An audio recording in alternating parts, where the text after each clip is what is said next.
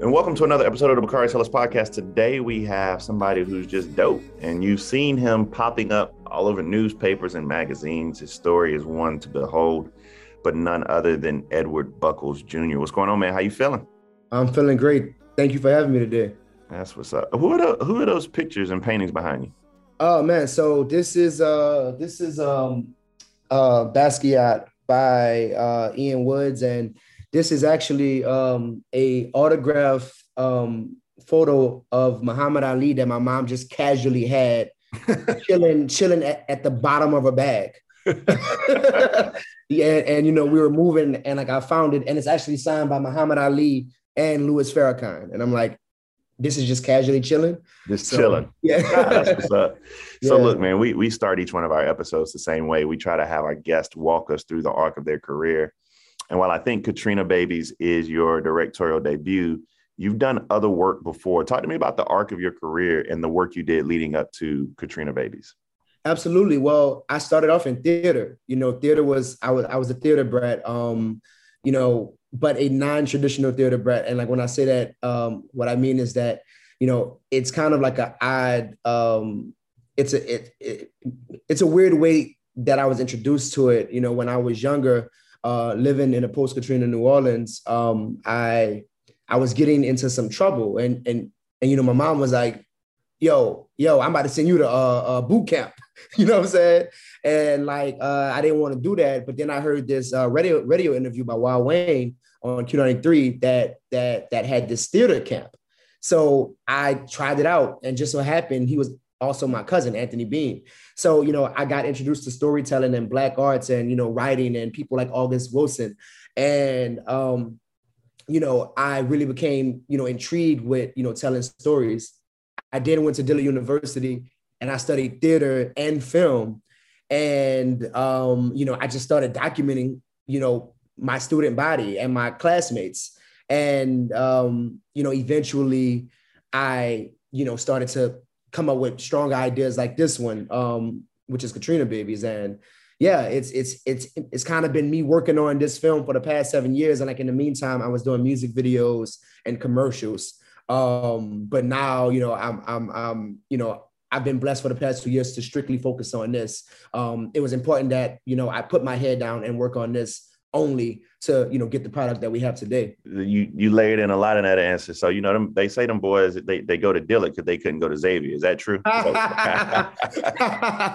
Nah, man, actually, you know, it's crazy. I went to Dillard because, again, I was a theater brat, and because, you know, Dillard had the best theater program, No question. you know, there was. And then honestly, you know, I just thought, you know, our basketball team and, you know, our blue, it just felt better and looked better. So it does look better. I can't. You know what I'm saying? And let me tell you this. So what high school did you go to down there? I went to Edna Carr High School. All right. So yeah, I went to school with a lot of them boys from St. Aug. Okay, word. Yeah. Grown men still wearing their Letterman jackets. Oh yeah. Yeah. Well, that's all of us down there. You know, all of us. If you ask us what school we went to, we're gonna say our high school. You know what I'm saying? Oh, so, that's what's up. Yeah. So let's get into it, man. Let's talk about Katrina Babies. Who are the Katrina Babies, and why is it so important that we understand the lives of the children affected by Katrina who are now adults?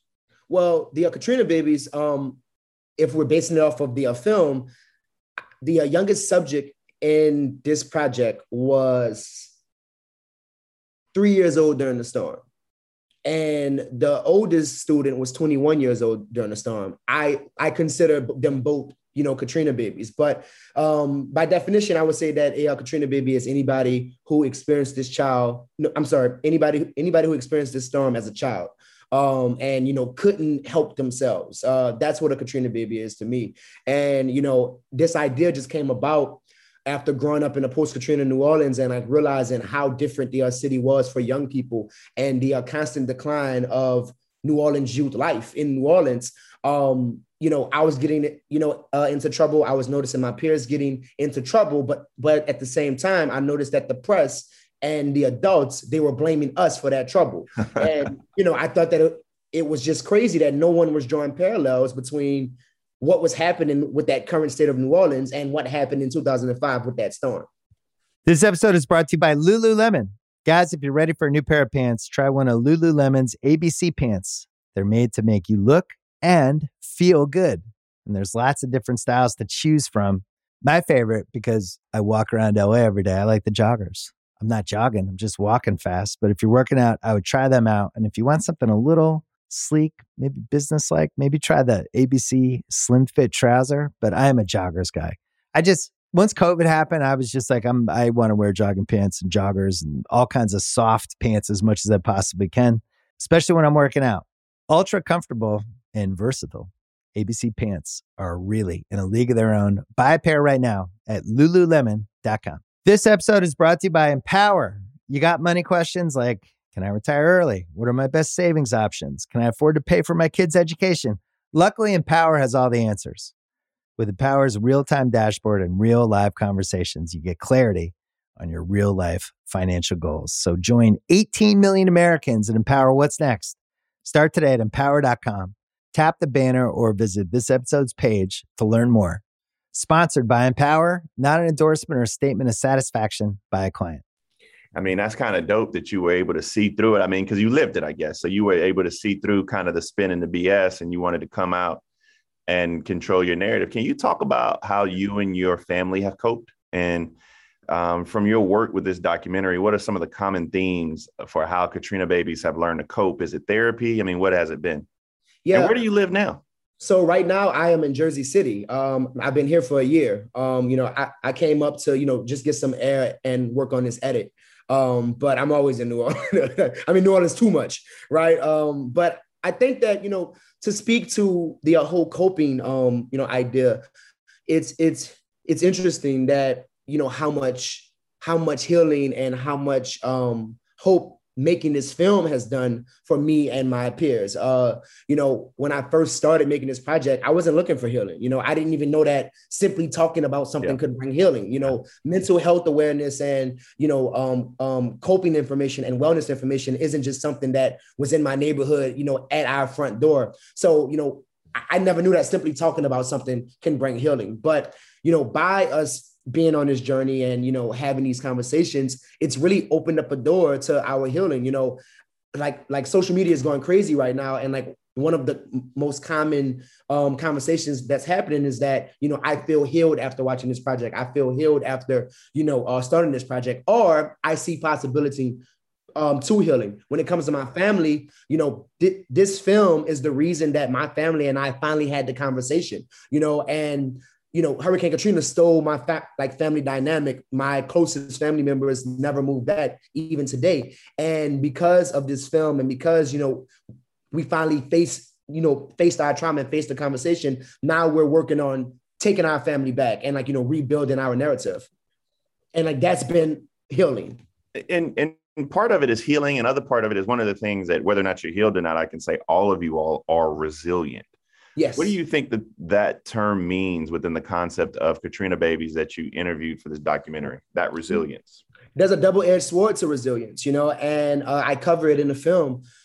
First of all, I want to say that resilience is ours. It's for us. It's something that we should celebrate. It's something that we should be proud of. It's something that we should own, right? It's for us. Resilience gets tricky when it's in the hands of the others, right? And when it's in the hands of people that don't really need to be calling us resilient, they need to be taking accountability and responsibility to making sure that we don't have to live in inhumane circumstances that we have to be resilient in, right? So, there's a double-edged sword to resilience. And I just want people to know, again, that I think that it is very important that we celebrate it and we honor our resilience, but we shouldn't, allow, them to not do the work because of the fact that we are so strong. It's not our job. Like, for example, me making this film, it's bittersweet, right? Because of the fact that, yes, I'm a filmmaker, I'm a storyteller, and I love to be on this platform. But at the same time, why did it take a Katrina baby to make a film that brings healing? Why weren't things in place for us to heal much faster, right? It spotlights the institutional failures. And another thing is, let's talk about this, your partnership with HBO Max. How did you end up working with them to run this documentary? I ask because I always want to give our listeners an idea about how these projects go from great ideas to see the things they see in their living room. So help me understand how this went from conception to production. Absolutely. I mean, look, I'm still blown away by, by my partners and by all of these looks. I mean, like even sitting here talking to you about this project is mind blowing. But, I took a very non-linear path to filming, and I didn't have a crazy budget. This whole film was pretty much self-funded, with the help of some Kickstarters and Indiegogo campaigns. But I led with story, and I believed in the story, and I stuck to the story, for 7 years. And my mentor, Chike Oza, who is one half of Kudi and Chike, he was just constantly telling me, bro, you got to finish this film. This film is going to change your life. He and Kudi were doing Genius at time. And, he mentioned this idea and this project, to time, in 2020 during, at the start of the pandemic. And, Time was interested, instantly. And he also introduced me to his producer, Audrey Rosenberg. And she came on, and she's a very brilliant, experienced, empathetic producer that this film needed. And she had a relationship at HBO. So once we partnered with Time, we pitched it to HBO, and HBO wanted it in the room. And that never happens. Everybody on my team was throughout their years, they've never seen a pitch actually be confirmed in the room. Adopted there, yeah. Yeah, exactly. And really, that's how it's been. And HBO, they've been great partners. I think that it's important that in this time of getting more Black stories and getting more diverse stories, that partners know that they have to know when they should step aside, and then also when they should step behind, right? And luckily, my partners have been great at doing that. That's dope. I've always wondered this, but for New Orleans natives who knew and loved New Orleans, but had to evacuate, how much different is the city since Katrina? And do we know how many how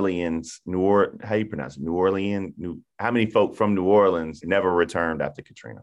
Yeah, see, New Orleans is I always say this: as long as Black people are in New Orleans, it's going to be our New Orleans, and it's going to be Black New Orleans. But we can't ignore the fact that New Orleans is changing. I think that there was a bunch of people who were displaced after Hurricane Katrina. There was a mass exodus of Black people, after Katrina, and I speak about that in the film. My cousins, again, they were never able to return because of the fact that rent became so high, right? So not only were people displaced, from New Orleans, but currently people are being displaced in New Orleans. So, most people don't live in the same neighborhoods that they were born in. They're being forced out and being pushed to the east or pushed to maybe, surrounding areas, right? Because the rent is getting higher everywhere we look. So yes, we're still there, but I think that, business and gentrification is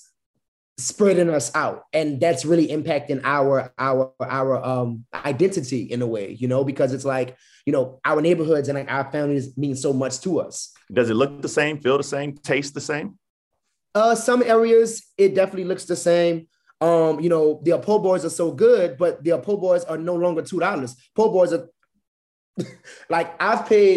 I've paid $20 for a po' boy. Oh yeah, I just had I was about to say I had a $16, $18 po' boy during the Essence Festival. Yeah. You feel me? And po' boys used to be for us, it was convenient, but now it's being, it's a tourist attraction. Yeah. Yeah, exactly. And that's just an example of what everything else that's happening. So yes, it still kind of looks the same. Our neighborhoods don't look the same when it comes to us though. So you barely see those elderly Black people sitting on the porch, right? You don't see that many of those Black children in those historically Black neighborhoods playing in the streets, right? You see white people pushing strollers around and working out, looking at me like, what you doing here? And I'm like, what are you doing here? You know what I'm saying?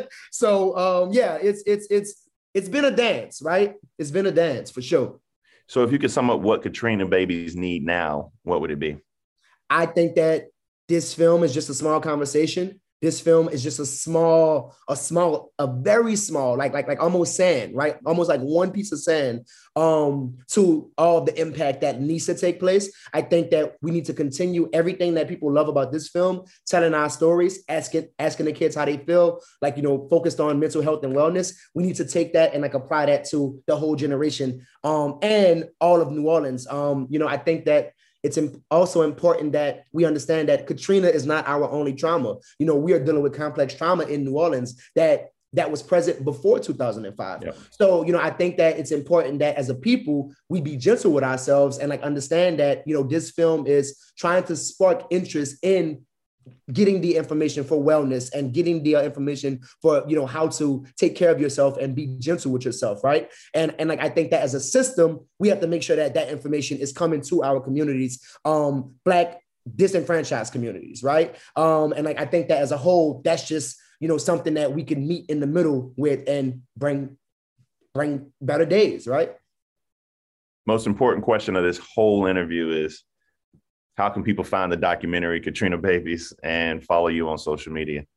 Absolutely. You can find this documentary. It is airing tonight on HBO, August 24th on HBO Max at 9 p.m. It's going to be on HBO on television. You can follow us at Katrina Babies Film. You can follow me at e.buckles. And we're everywhere. Any other projects you're working on before I let you go? Are there any other projects on the horizon that you can talk about? Yeah, I mean, right now I'm working on this multi-part Adidas campaign with people like Ruth Carter, the legendary Ruth Carter, who is like, Spike Lee's wardrobe stylist. And, I'm working on that project right now. It's a little lighter than Katrina Babies. I wanted to do something that was light and fun. And then in the meantime, I'm writing. I'm really hoping to get into the scripted space and, continue to tell stories about New Orleans, but also people of like unheard communities. I appreciate that. I'm so proud of you, my brother, man. I can't wait to tune in. Edward Buckles, thank you for telling the story. Thank you for coming on the show. I truly appreciate it, man. DU for life, right? For sure. I appreciate it. All right, my brother, be easy.